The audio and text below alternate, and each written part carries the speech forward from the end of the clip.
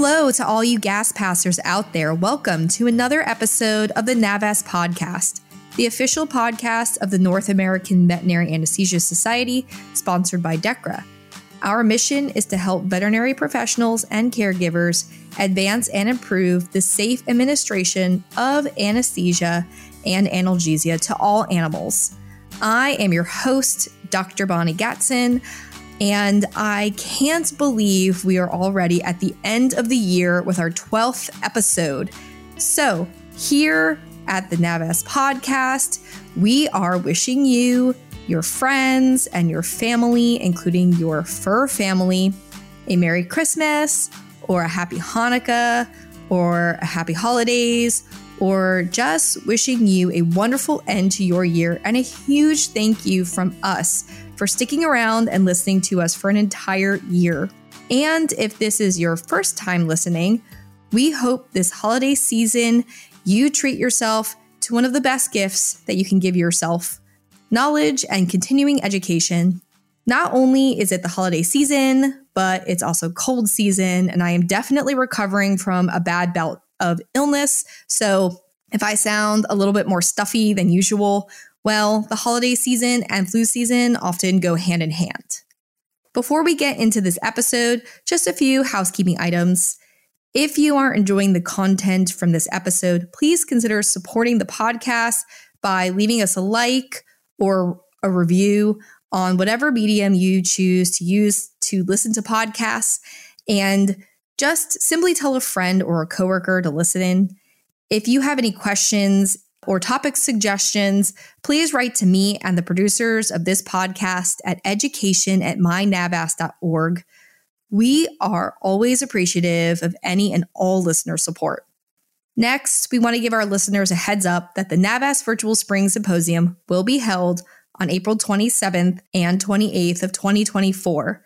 There is program content for veterinary technicians, general practitioners, and specialty veterinarians. Please visit the NAVAS website at www.mynavas.org to learn more about the program and the speaker lineup.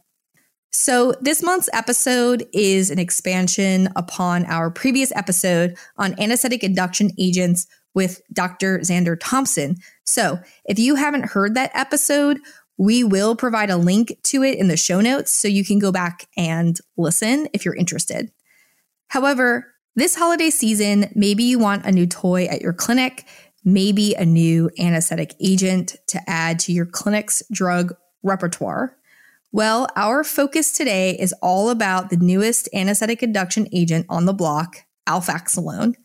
Now, Alfaxalone is not necessarily a new drug, and it's been around for a few years now in the North American market, so many people have heard about it. Despite that, maybe you aren't sure if your practice is ready to invest in this drug, or maybe you've had this drug at your practice already and you're wondering how to use this drug to its full potential. Well, if you've asked yourself any of these questions, this episode is just for you.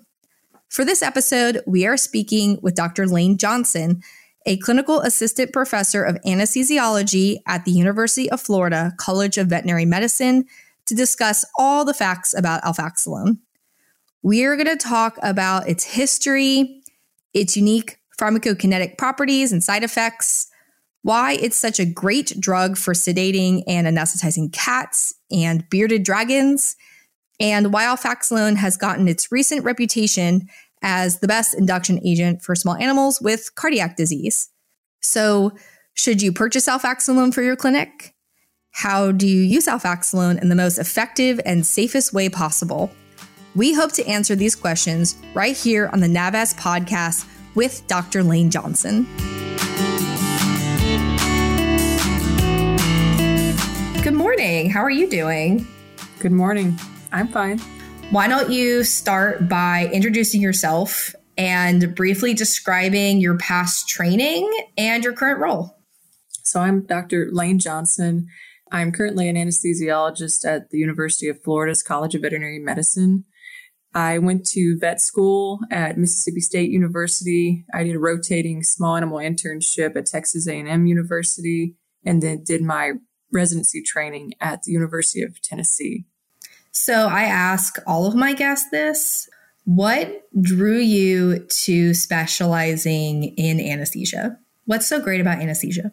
So I have to kind of tell a little bit more of my background to answer this question. So when I went to college, I majored in biomedical engineering, and I did this with the intent of maybe going to vet school, maybe going to medical school.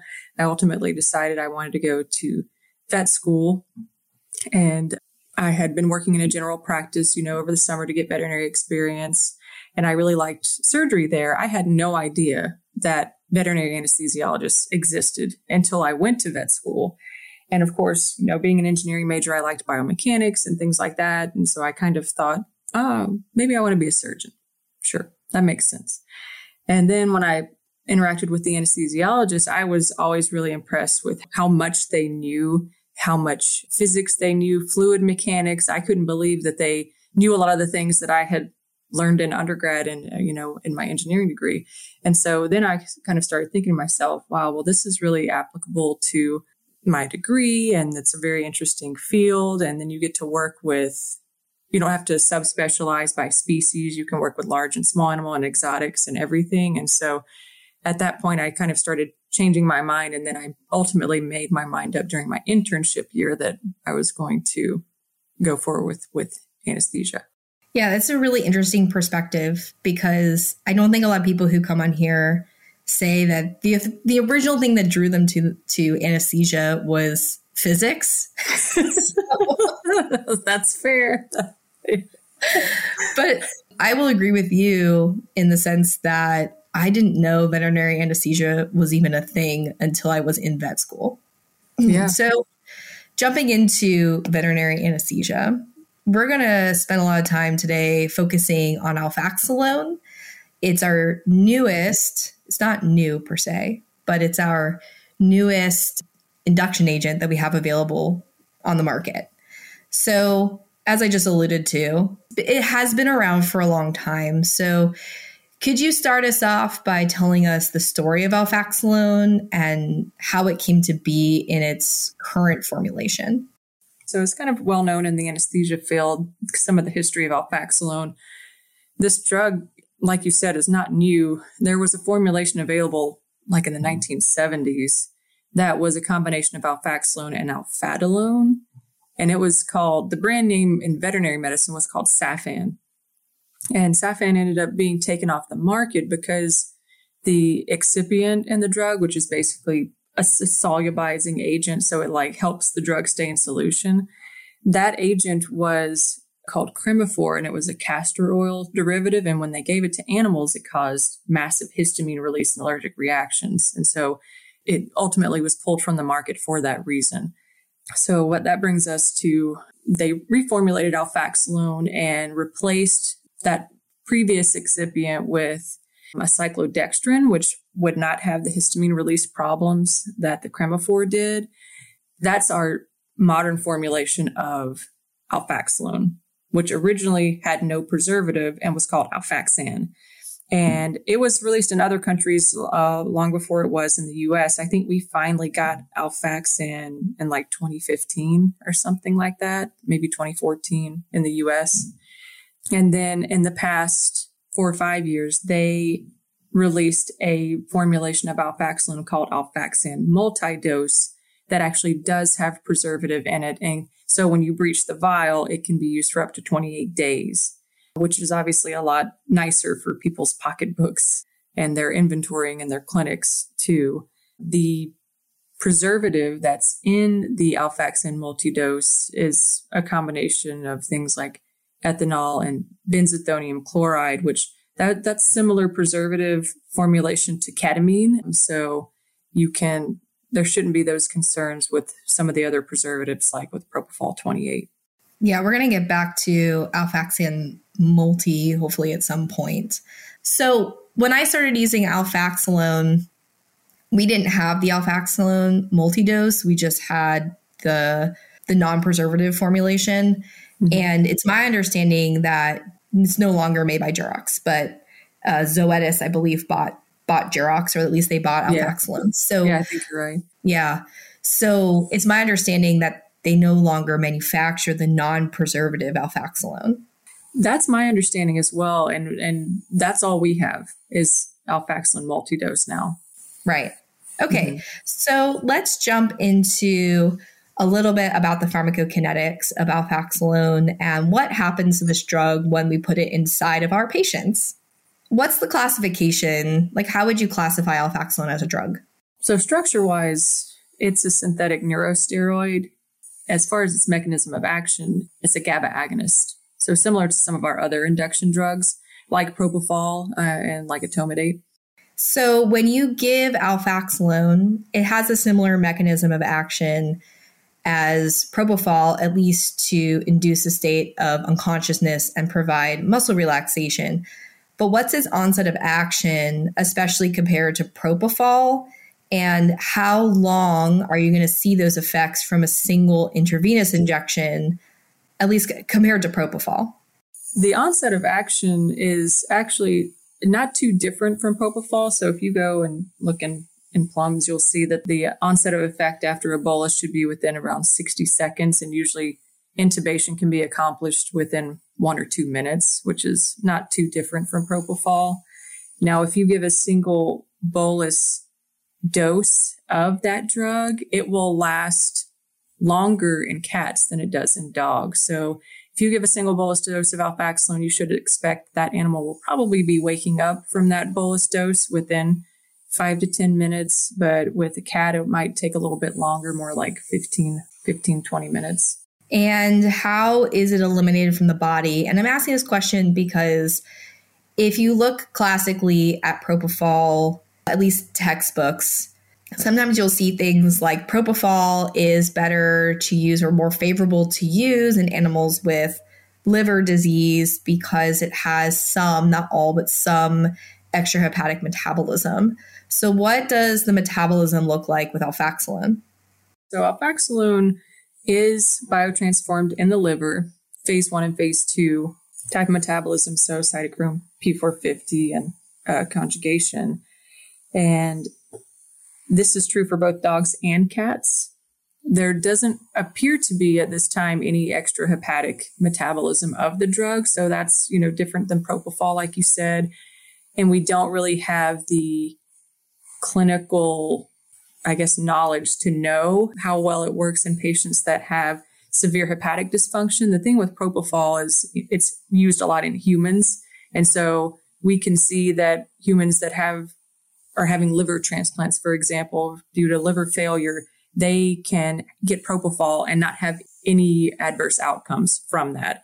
With Alfaxalone, that's not approved for use in humans yet. I think that they are exploring that at this time, but we don't have a lot of data on using that in patients with severe hepatic dysfunction. And so probably still propofol would be your best choice in that scenario because it's more of a known quantity. But if you were going to use Alfaxalone, you would do some of the things that you would do with other drugs with patients with hepatic dysfunction, like decreasing the dose, for example. So since we're kind of on a path of comparing Alfaxalone to propofol, what's the quality of anesthetic recovery with Alfaxalone compared to other induction agents like propofol? So Alfaxalone, most of the time the recovery is pretty smooth. However, you can have some muscle twitching, myoclonic movements. Nystagmus has been reported as well. And I feel like in my clinical experience that is definitely more common with Alfaxalone than propofol. You can see that with propofol as well, but it's quite rare. It's more likely to happen with Alfaxalone. But that being said, the recoveries are usually smooth with Alfaxalone. That has also been my clinical experience. Sometimes I feel like the recovery from Alfaxalone looks really similar to, not all the time, but sometimes can look really similar to the recovery with ketamine, especially in cats for some reason. I feel like I see it way more commonly in cats, but I don't know what you see. Yeah, I would agree with that. But, if you're, depending upon what kind of setting you're working in, most of the time when we're recovering an animal from anesthesia, we're trying to make sure that most of those drugs are kind of off board by that time. I will say that I'm not a big fan of Alfaxalone CRIs for that reason. I feel like the recoveries are not good with that. Yeah, so we can jump into that conversation because there is a difference between Alfaxalone and propofol when we talk about differences in the route of administration, and also a little bit different in how animals kind of recover when we kind of, spoiler alert, we already gave this away, but Alfaxalone, kind of similar to propofol, can be given as a concentrate infusion to maintain general anesthesia. But we'll get back into that in a minute. But there are differences when it comes to the route of administration. So I'll just leave it to you to talk about what the big differences are, at least between propofol and Alfaxalone, and how you can actually administer the drug to the patients. So everyone is pretty familiar with propofol by this point and knows that you can only give it intravenously. Whereas with Alfaxalone, you can not only give it intravenously and treat it similarly to propofol in that regard, but you can also administer it intramuscularly for either pre-medication sedation intent or for full anesthetic induction intent. So what's the dose of Alfaxalone if you're giving it IV versus if you're giving it IM in dogs and cats? So the dose, that depends on people's personal preferences. I will say that the range for the intramuscular dosing, I feel like, is a little bit wider than what we typically do for IV, but the doses are not terribly different. So for a dog or a cat, I would say for intramuscular, depending upon the size of the animal, we're usually talking 1 to 4 milligrams per kilogram. And then for intravenous dose, we're usually pulling up, depending upon how much pre-med effect you feel like you're going to have. Like if you've given a heavier pre-med, you might draw up less. I would say 2 to 4 milligrams per kilogram for IV. And then obviously when you are intravenously inducing an animal with Alfaxalone, you're giving that drug to effect similar to how you would use propofol. Yeah, that's a good point. We haven't gotten to side effects of Alfaxalone, but it's definitely recommended that you give it slowly, kind of similarly to propofol. Yeah. And then back to the intramuscular injection, because I think this is a topic where people are really interested in Alfaxalone. If you look at cats, a lot of times when we have to give intramuscular sedation to cats because they're not handleable, or we just need to sedate them for a procedure or something like that, the classic drug combination to go to is like dexmedetomidine, ketamine, and butorphanol or buprenorphine or something like that. Yeah, kitty magic. And so Alfaxalone has kind of come on the market and challenged that a little bit. And so I kind of want to talk about using Alfaxalone IM to sedate cats, because I think it's really where like a lot of peak interest has come from this drug. We're going to start with cats. So if you're going to use it intramuscularly in a cat, what are kind of your recommendations as far as what other drugs do you combine with it? Do you use it alone? How long can you see the effects if you're giving an IM? So just kind of like your general clinical picture of like what it looks like to use Alfaxalone intramuscularly for sedation in cats. So Alfaxalone is a nice tool to have to give intramuscularly in cats. Combination wise, first of all, I wouldn't recommend giving Alfaxalone by itself. Why is that? There's been research that shows that it's really not, the sedation isn't as reliable, and you're more likely to see some of those undesired effects like the muscle twitching and stuff like that. And if you combine it with another agent, you can hopefully kind of get a synergistic effect between the two where you get more efficacious sedation and longer duration of sedation. So usually when premedicating with Alfaxalone, I'll combine it at the very least with an opioid. So if it's a non-painful procedure, would do something like Alfaxalone butorphanol, or if it's something where we need a full mu agonist opioid, that's a painful procedure, maybe Alfaxalone and methadone. And then dose-wise, it really depends on the size of the cat. So the thing about Alfaxalone, and the reason it's such a big interest for cats, is because cats are small, and Alfaxalone is not very concentrated. It becomes kind of volume prohibitive in larger animals. Whenever you have a cat, if you have a really big cat, I try to limit the volume of the injection. So I kind of back calculate, honestly, to make sure I'm not going to give more than 10 milligrams, which is 1 ml of alfaxalone to a cat. But that's me personally. You can obviously give more than that, but that's just trying to limit that intramuscular volume of dose.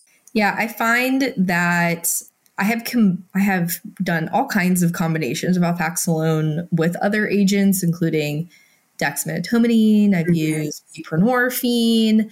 The only agent I personally don't use with alfaxalone to sedate cats is midazolam. Yes. But I do, just because I don't really like to sedate cats with midazolam in general.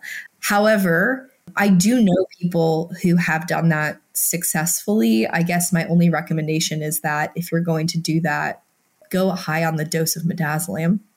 Yeah, I think that's fair. I totally agree with you. I don't like midazolam in cats. And I think midazolam is one of those drugs you have to be really cautious with your patient selection of who you're going to give that to.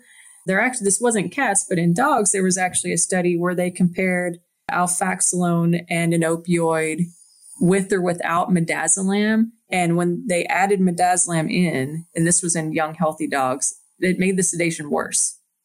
Yeah, I'm not surprised by that.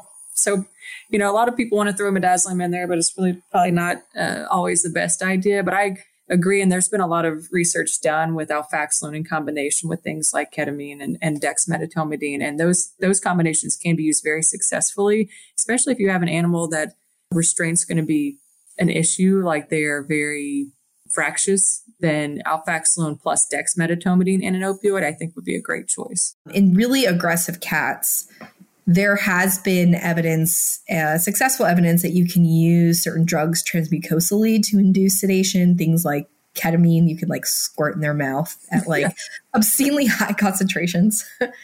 Our alpha-2 adrenergic agonists as well have been shown some efficacy with transmucosal administration. So if a cat's hissing at you, you can squirt it in their mouth or something like that. I doubt that has been looked at with alfaxalone, but I wanted to know if you knew anything about that. Right. So I couldn't find anything about that and, have been looking at various routes of alfaxalone, but that is something very interesting. And to your point about spraying the ketamine or the dexmedetomidine in the mouth of the cats, I have done that before. It's one of those things where it's not going to sedate them as it would an injection, but definitely something to keep in our back pockets. I don't see why something like alfaxalone wouldn't do that, since it is also obviously highly lipid soluble. But yeah, I was unable to find any work that said that or confirmed that. What is your clinical impression of how long it takes for cats to get sedate and with alfaxalone combinations for sedation, intramuscular sedation? And so how long does it take them to get sedate? And then what is your opinion on the quality of sedation? So if you are just using an opioid and alfaxalone, it's probably going to take a little bit longer. I would wait at least 10 or 15 minutes for the peak effect. If you are giving more kind of a stronger combination, a cocktail of drugs like dexmedetomidine, alfaxalone, and an opioid, there have been studies that show that the sedation should be relatively quick with that. So probably 5 minutes, you'll see a good level of sedation. And then as far as how long it lasts, that is also dependent upon the agents that you combine with it. But probably you can get a good 20 or 30 minutes of sedation intramuscularly. But again, depending upon what you've combined it with, if you combine it with other agents, this could be extended to the longer edge of that range. But if it's just alfaxalone and opioid, probably the shorter duration. This is my clinical impression of alfaxalone, and just moving away from cats, just to include cats and dogs. I just find that the reliability of the sedation is not always there. It could be a combination of things. I feel like it could be that you're not getting a true intramuscular injection. Maybe you're injecting intrafat or sub-Q. Right. It could be that it's such a large volume that if you have a wiggly, squirmy, angry cat that you just can't get all the volume in that you think you've gotten in.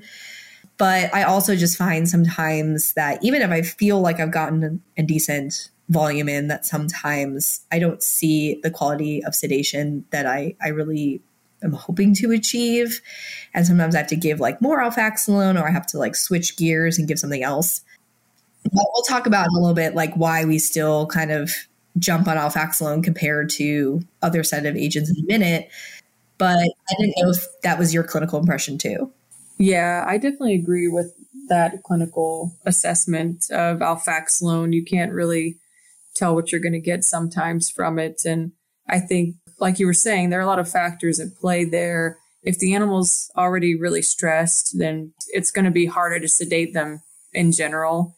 And then, of course, absorption of the drug, which is a fair point to touch on because, there have been some studies in other drugs that show that different muscle groups have better perfusion and better uptake of the drug. And that certainly could be the case, depending upon where you give your injection to the animal. Yeah. But I agree with you. Lots of times Alfaxalone is one of those drugs that you give some and then you have to go back and give a little bit more to get the effect that you want, to be able to place your IV catheter or whatever it is you're trying to do your ultrasound. Yeah. And I also feel like sometimes I give it and this doesn't happen as often, but sometimes I'll give it and 2 minutes later, the animal is almost anesthetized. I've done that before, or I've seen that before as well. So like Alfaxalone, I still use it, but I just always have that in the back of my brain that I might not see the level of sedation that I'm aiming for all the time. It's just not as predictable, in my opinion. I totally agree with that as well. It's when we use Alfaxalone as a pre-med, kind of the philosophy is you should be prepared for induction. And I agree. Anytime you use something that is an anesthetic induction drug, whether it be Alfaxalone, propofol, if you're using those for sedation, you should be prepared for general anesthesia and have someone watching and monitoring that patient at all times. Because just like you said, sometimes who knows what happens? Maybe the animal's extra susceptible to the drug for whatever reason, or perhaps at some point during the IM injection, it actually went into a vessel, and you can get a patient that's actually induced under anesthesia. That's why it's so important to be ready for that if it does happen, and have someone who's constantly monitoring that patient after you've administered this drug. Because even though you're trying to use it for sedation, it's still an induction drug, and so it can anesthetize a patient. Yeah, I think that's a really good segue into talking about some of the pharmacologic effects of Alfaxalone. So, do you want to talk about what are the major respiratory clinical effects of Alfaxalone? So, Alfaxalone has dose-dependent respiratory depression, similar to other induction agents. If you give a large dose, if you give a dose very quickly, you can certainly cause apnea during the induction period. Yeah, and I have also seen apnea during sedation, which is really important too. And so you already alluded to the fact that if you're using Alfaxalone at all, I always have somebody very closely monitoring that patient to make sure that they continue to breathe. Yeah. It's an important part of life. You have that tube and laryngoscope ready just in case.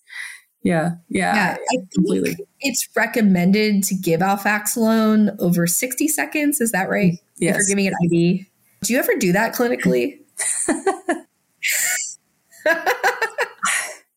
I don't think anyone does that clinically. It's one of those things where you kind of have a dose in your mind, maybe 0.5 milligrams per kilogram, and you give that relatively quickly and then wait a few seconds and then give another 0.5 milligrams per kilogram and then wait 10, 15 seconds and watch for those clinical signs of unconsciousness and anesthetic induction, like the lying down, their head kind of becoming heavy, someone's having to support their head, loss of palpebral reflexes and relaxed jaw tone, things like that. So I don't know of anyone who, say, draws up 3 milligrams per kilogram of Alfaxalone and just gives that slowly over 60 seconds. I don't think I've seen anyone do that. I don't know what your experience is. Not really. I think the classic way that if you're only using Alfaxalone to induce with Alfaxalone, I usually drop a 2 mg per kg dose, and I usually start with my aim of giving half the volume. And I give it slow, but I wouldn't say I give it over 60 seconds. But generally Right. speaking, I'm doing like a slow push until I'm starting to see the animal relax. Mm-hmm. And then I just intubate. And if they become apneic, I just always pre-oxygenate my patients. So if I do have difficulty intubating, I don't run into hypoxemia, hopefully. Right. And I just intubate and manually ventilate them if I need to.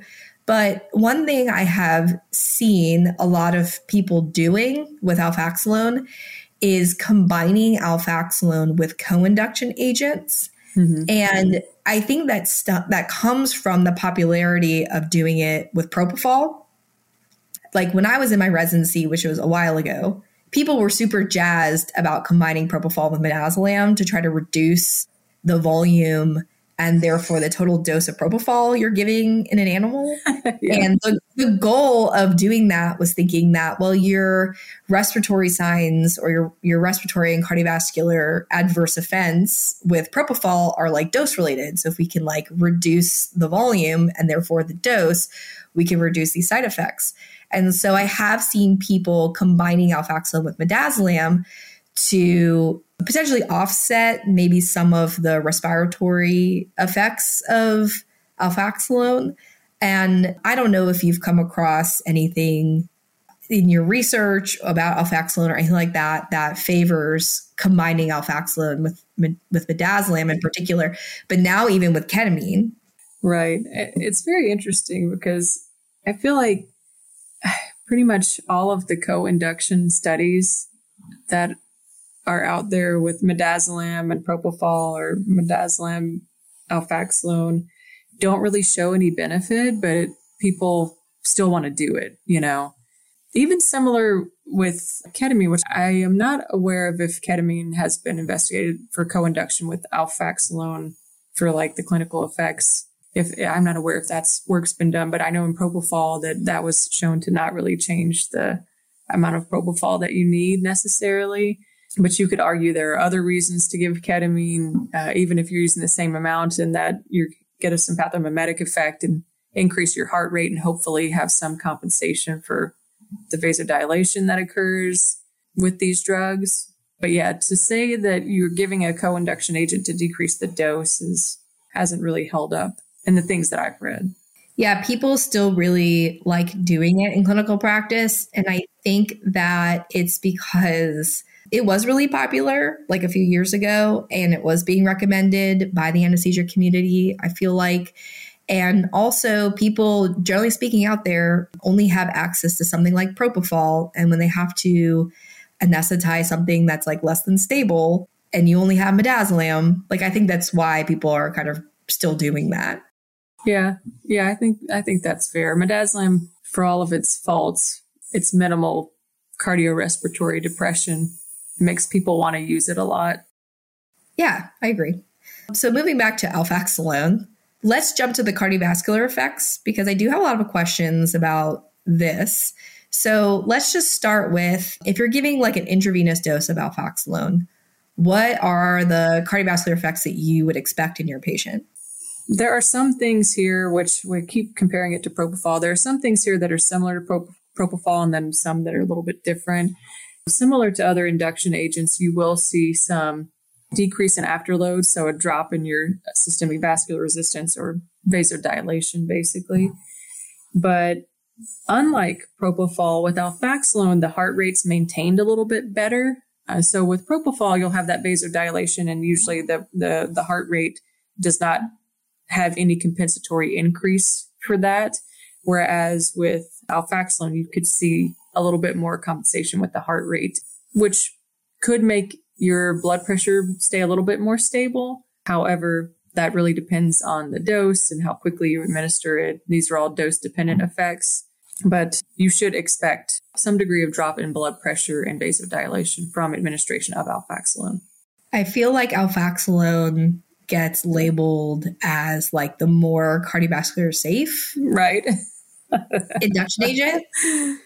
And I will admit that if I have a cardiac case, like for example, if I have like a dog with mitral valve disease, I'll sometimes use Alfaxalone over propofol. Yeah. But I feel like depending on the degree and severity of cardiac disease, you could probably just get away with using propofol in a lot of these animals. Oh, certainly. But why do you think Alfaxalone got labeled as like the more cardiovascularly friendly drug or induction agent? I mean, it's got to be what I was saying about the heart rate and maintaining the blood pressure a little bit better. The interesting thing is that there was a study that compared when you actually administered both of those drugs as CRIs, the hemodynamic effects were no different from each other. So I think it really depends on how you're using the drug and how you're giving it. You can see very similar effects to propofol, clinically speaking, but I think it's just because that heart rate's maintained a little bit better and can maintain your blood pressure a little bit better, that it's gotten that label.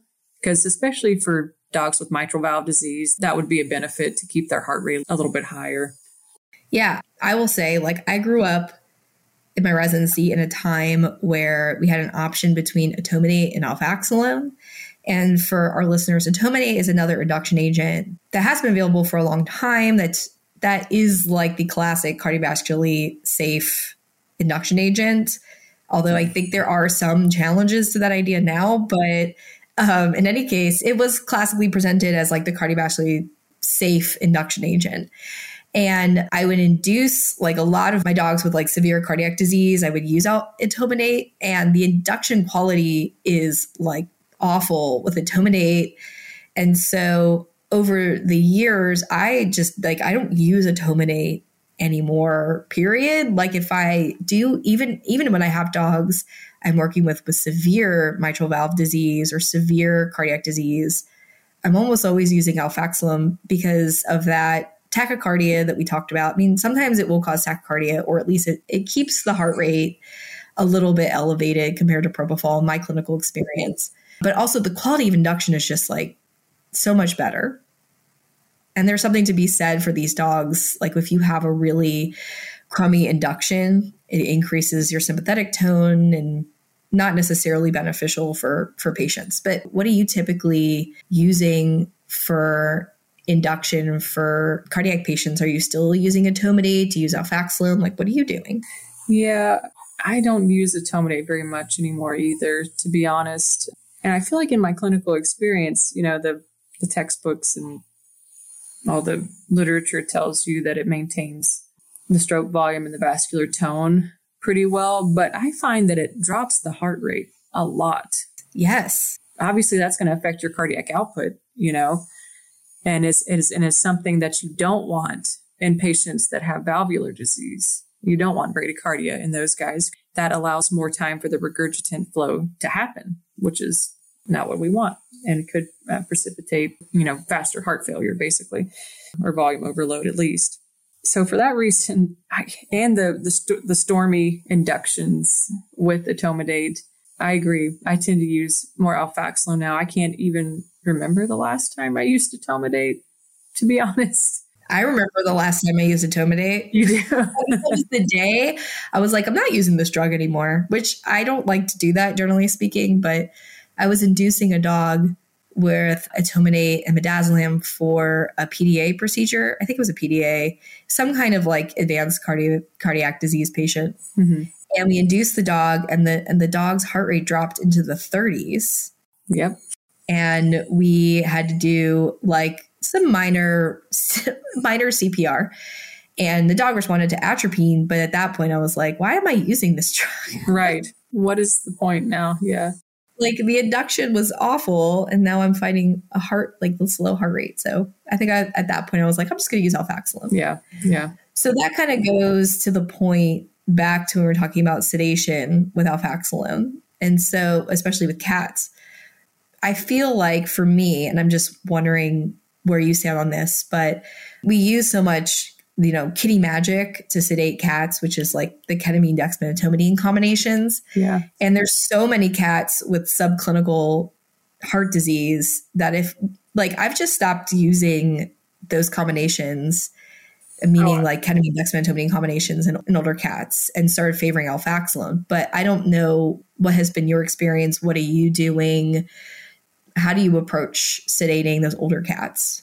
Yeah, I agree with you. I don't, for a domestic cat, I will try my best to avoid giving it intramuscular ketamine for a pre-med.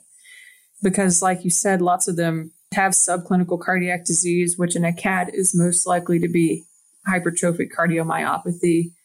And if you give ketamine, you will get that sympathomimetic effect, which is going to have increased inotropy, increased heart rate. And that's the exact thing you don't want with HCM cats. And that's why I have never experienced this myself, but there are all of those horror stories about patients that have been pre-medicated with Kitty Magic and are found dead from their pre-medication just because of the ketamine, most likely.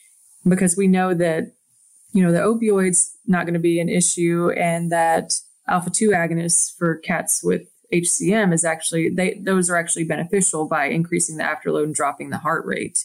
But ketamine, yeah, I try, just because of that, I try not to. It's a risk versus benefit thing. And we have other drugs now, like you said, like Alfaxalone, that can kind of take the place of ketamine that are not going to cause those issues.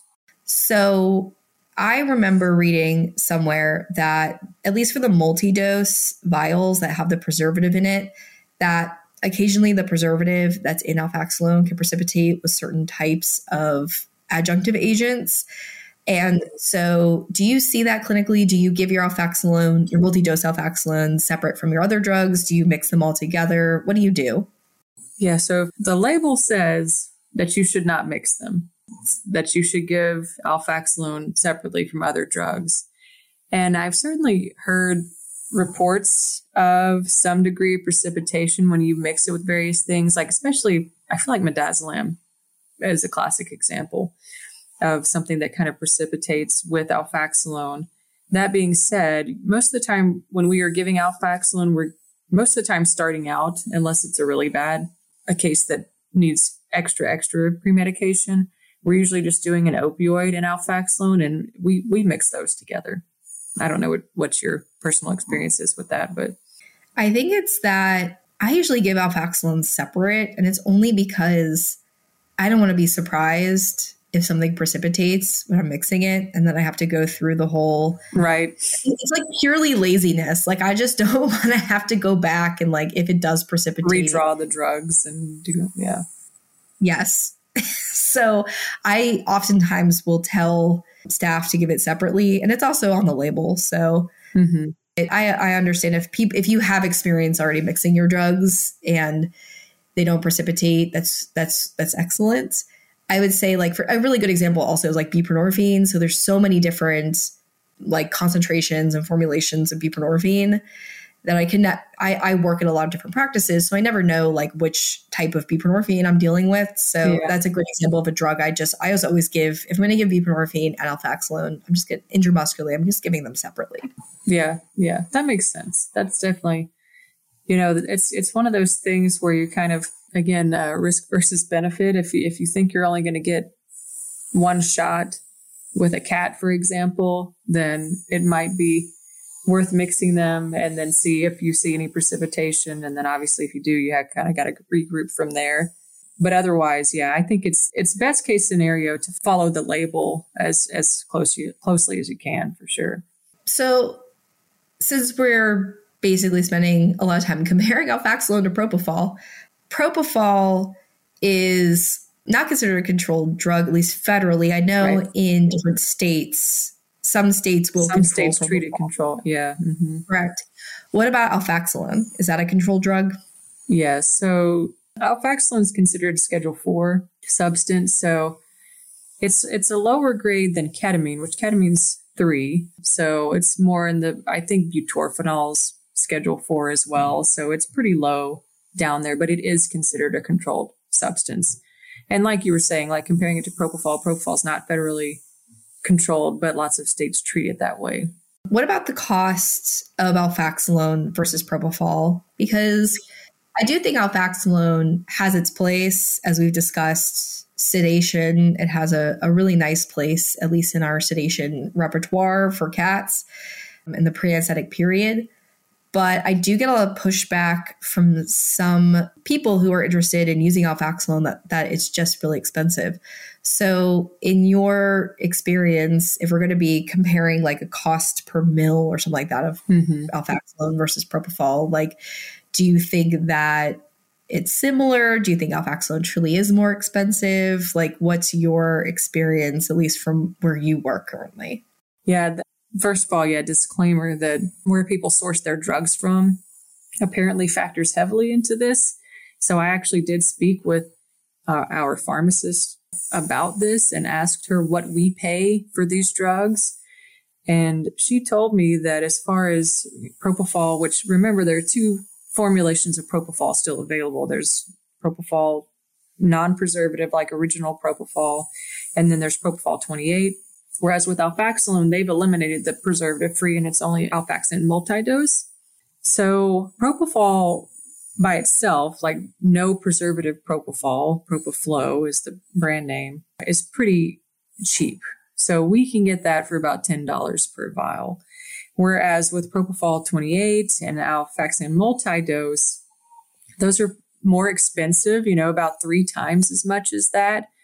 But it can be arranged. So depending upon supply chain things and other stuff that I don't understand, the dose range for those drugs can be anywhere from $30 to $75 per vial for those. Whereas regular propofol is quite cheap. So it's probably why a lot of clinics still stick with just the original. But if you're talking about propofol 28 versus Alfaxalone multi-dose, seems like it's going to be kind of similar on a per milliliter basis because we only buy the small vials of both of those. You could almost argue that it's going to be kind of a wash because your dose on a mg per kg basis of Alfaxalone is lower than propofol.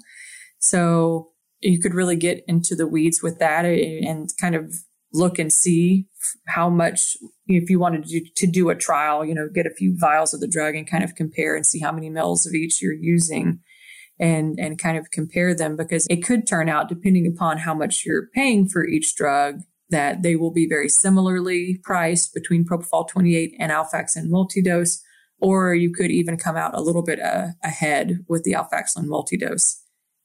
However, acknowledging that original propofol is going to be much cheaper, about at least a third of the price, if not more, of both of those drugs. Yeah, I don't think you can beat the price of OG propofol. Yeah, OG propofol. And ketamine. and ketamine also very cheap, very cheap. Yeah, those drugs have been around for a while, so they have lost their patents. So I feel like they are a bit cheaper. Mm-hmm. I wanted to ask about cases whereby you would absolutely consider using Alfaxalone, and then maybe any cases where you would absolutely avoid using Alfaxalone. So a case where I with high confidence probably be using Alfaxalone. And are you talking pre-med or are you talking induction or both? Both. Like a case where you'd be like, yes, I'm going to use Alfaxalone for this animal. Yeah. So definitely the first one that pops into my head is a cat with a heart murmur who I have no idea what kind of cardiac disease it has. That's no cardio workup because, playing the odds, a cat with a murmur probably has hypertrophic cardiomyopathy, but I have seen cats with valvular disease before. So trying to be as safe as we possibly can, I wouldn't want to pre-medicate that patient with dexmedetomidine in case it is one of those weird cats that does have valvular disease. And I wouldn't want to pre-medicate it with ketamine in case it has HCM. So I would go with Alfaxalone and probably an opioid for pre-medication and induction in that case. So that's kind of like the classic case, or patients that are older and have documented cardiac disease. That's kind of the cases where I tend to reach for Alfaxalone over propofol or ketamine, for example. And then for the ones that I would not use it for, something requiring TIVA or total intravenous anesthesia, I would not use Alfaxalone because those recoveries I don't like them at all. And then, this is outside of the realm of dogs and cats, but large animals, horses. I would not use Alfaxalone. I have actually tried it before and I was not very happy with the results. And there are studies that show the recovery's not great with Alfaxalone. So speaking of other species you can use Alfaxalone in, one of the reasons I wanted to speak with you is because you have done, or at least assisted with, certain studies looking at Alfaxalone in exotic species. And so are there other species where, like beyond dogs and cats, and I guess beyond horses, whereby Alfaxalone would be beneficial to include as part of the sedation or induction protocol? Yeah. So since you can give Alfaxalone intramuscularly, it's very popular for some other species, exotics, reptiles in particular. I like using Alfaxalone in reptiles. Like you alluded to, I did a study and wrote the grant, did all the stuff for bearded dragons and intramuscular Alfaxalone. And if I have to sedate a bearded dragon, I would use Alfaxalone for sure. And of course, there have been lots of studies using Alfaxalone in various species of snakes and chelonians, or, turtles and tortoises as well, very successfully, intramuscularly and intravenously can be used. And then also small mammals. There have been several studies in rabbits, for example, using intramuscular Alfaxalone for pre-medication. And some people are still kind of scared of it, but all of the studies have shown that it usually works very well.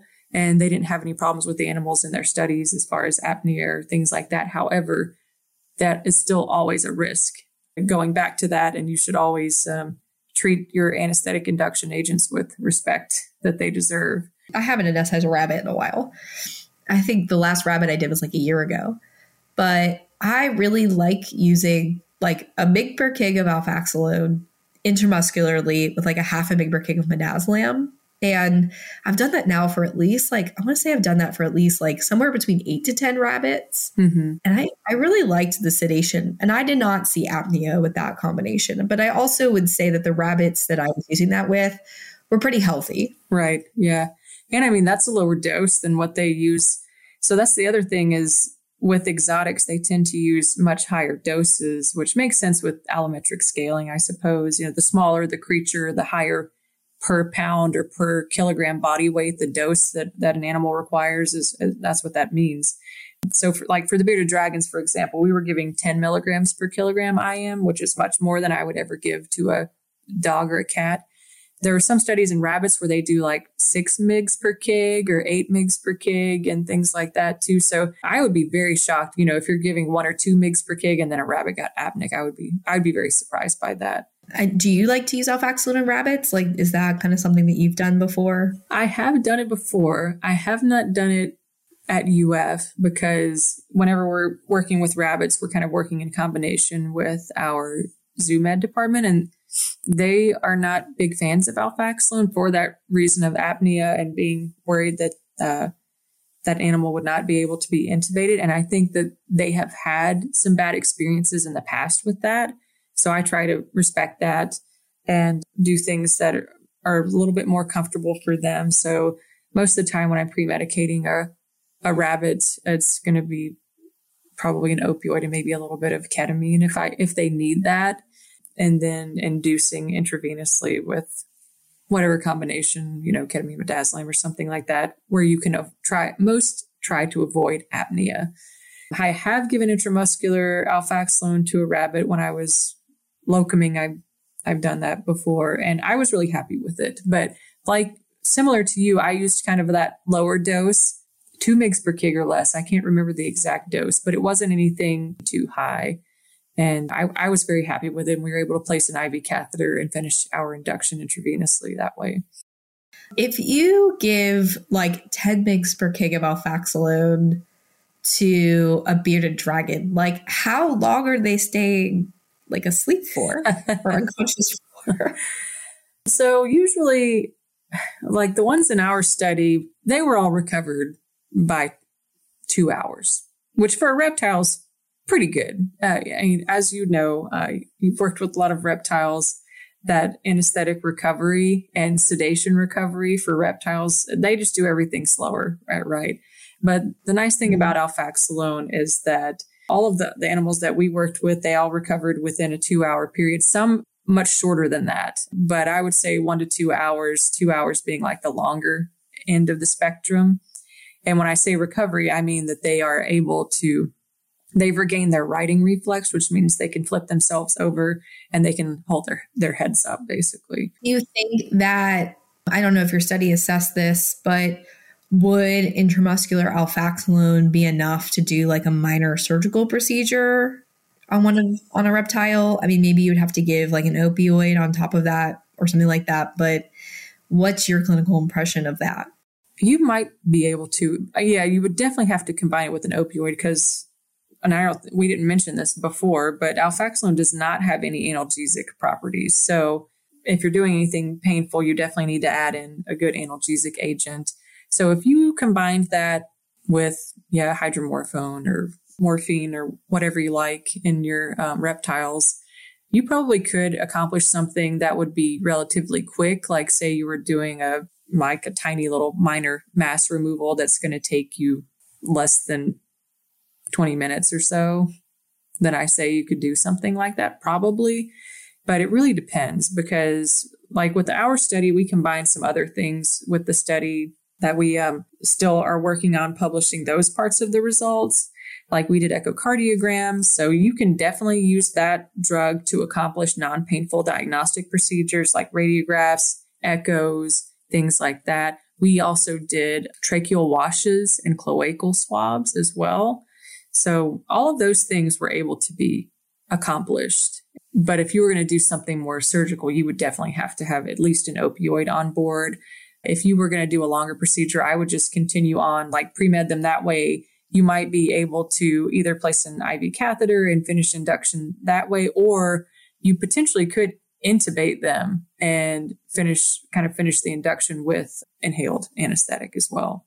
So I kind of want to wrap up our conversation by just asking you, in your opinion, if a practice was weighing the cost and the benefit of whether or not to carry alfaxalone, what would you recommend as far as, what are the benefits versus the cons, I suppose? And, I guess which types of practices or under which circumstances would it be beneficial to carry alfaxalone at your clinic? So I think it definitely would be beneficial to practices who are doing a lot of cardiac procedures, like specialty hospitals that do some of those more advanced interventional things, PDAs, stuff like that.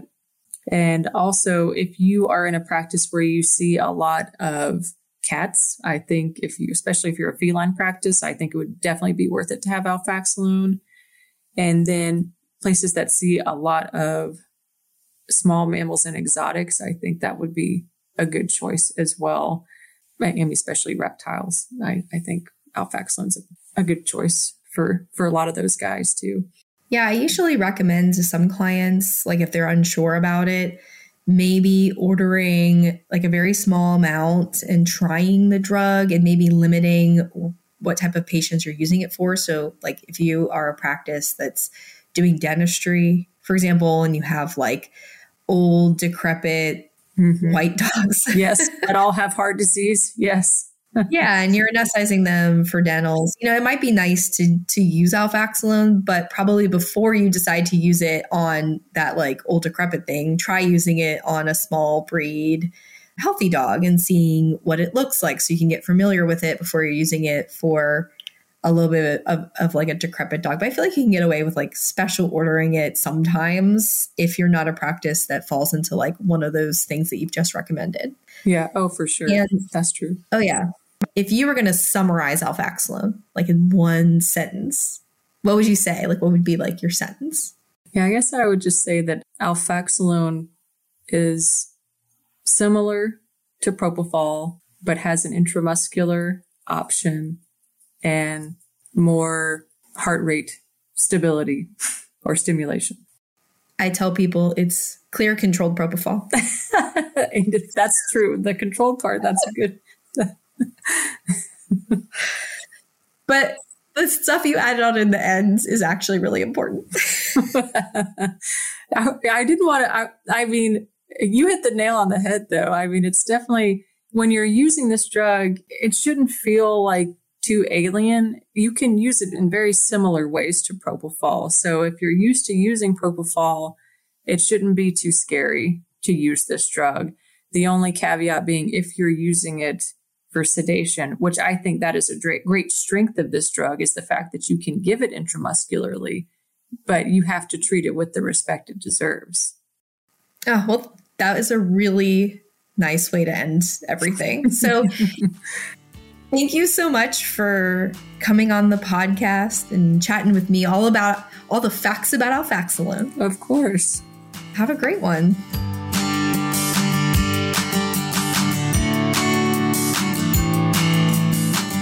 If you like what you heard today, I encourage you to check out NAVAS and consider becoming a member. As a member of the North American Veterinary Anesthesia Society, you get tons of benefits, including access to CE events focusing on anesthesia and pain management, blog posts, fireside chats with boarded anesthesiologists as well as specialty technicians, and just so much more. Visit www.mynavas.org to advance your anesthesia journey today. Also, if you are feeling generous this holiday season, consider a donation to the NAVAS Educational Fund. This NAVAS Educational Fund strives to improve anesthetic and analgesic care of veterinary patients by providing continuing education to veterinary professionals and caregivers. Learn more at www.mynavas.org/donations. As a reminder, the NAVAS Virtual Spring Symposium will be taking place on April 27th and 28th of 2024. More information, including the speaker lineup and topics that will be presented, are available now on the NAVAS website. To learn more about the NAVAS Virtual Spring Symposium, visit www.mynavas.org/2024-spring-symposium. If you have been listening and enjoying this podcast, I would sincerely appreciate it if you would give us a like or subscribe to our podcast, write a review, or simply just tell a friend about this podcast. We appreciate any and all listener support. If you have any questions about this week's episode or the NAVAS podcast in general, or if you want to suggest topics you would like for us to discuss in future episodes, please reach out to us at education@mynavas.org. We would love to hear from all of you. Also, a huge thank you to our sponsor, DECRA, without whom this podcast would not be possible. Visit their website, www.decra-us.com, to learn more about their line of veterinary anesthesia products. This podcast was produced by Maria Bridges, edited by Chris Webster of Chris Webster Productions, and technical support was provided by Saul Jimenez.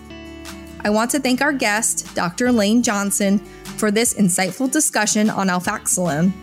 And lastly, a huge thank you to all the gas passers out there who choose to spend their time with me today on the NAVAS podcast.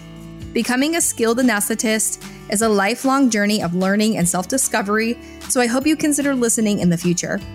I'm your host, Dr. Bonnie Gatson, and thank you for listening. We here at the NAVAS podcast are wishing you a very happy holiday season, and we hope you continue tuning in next year.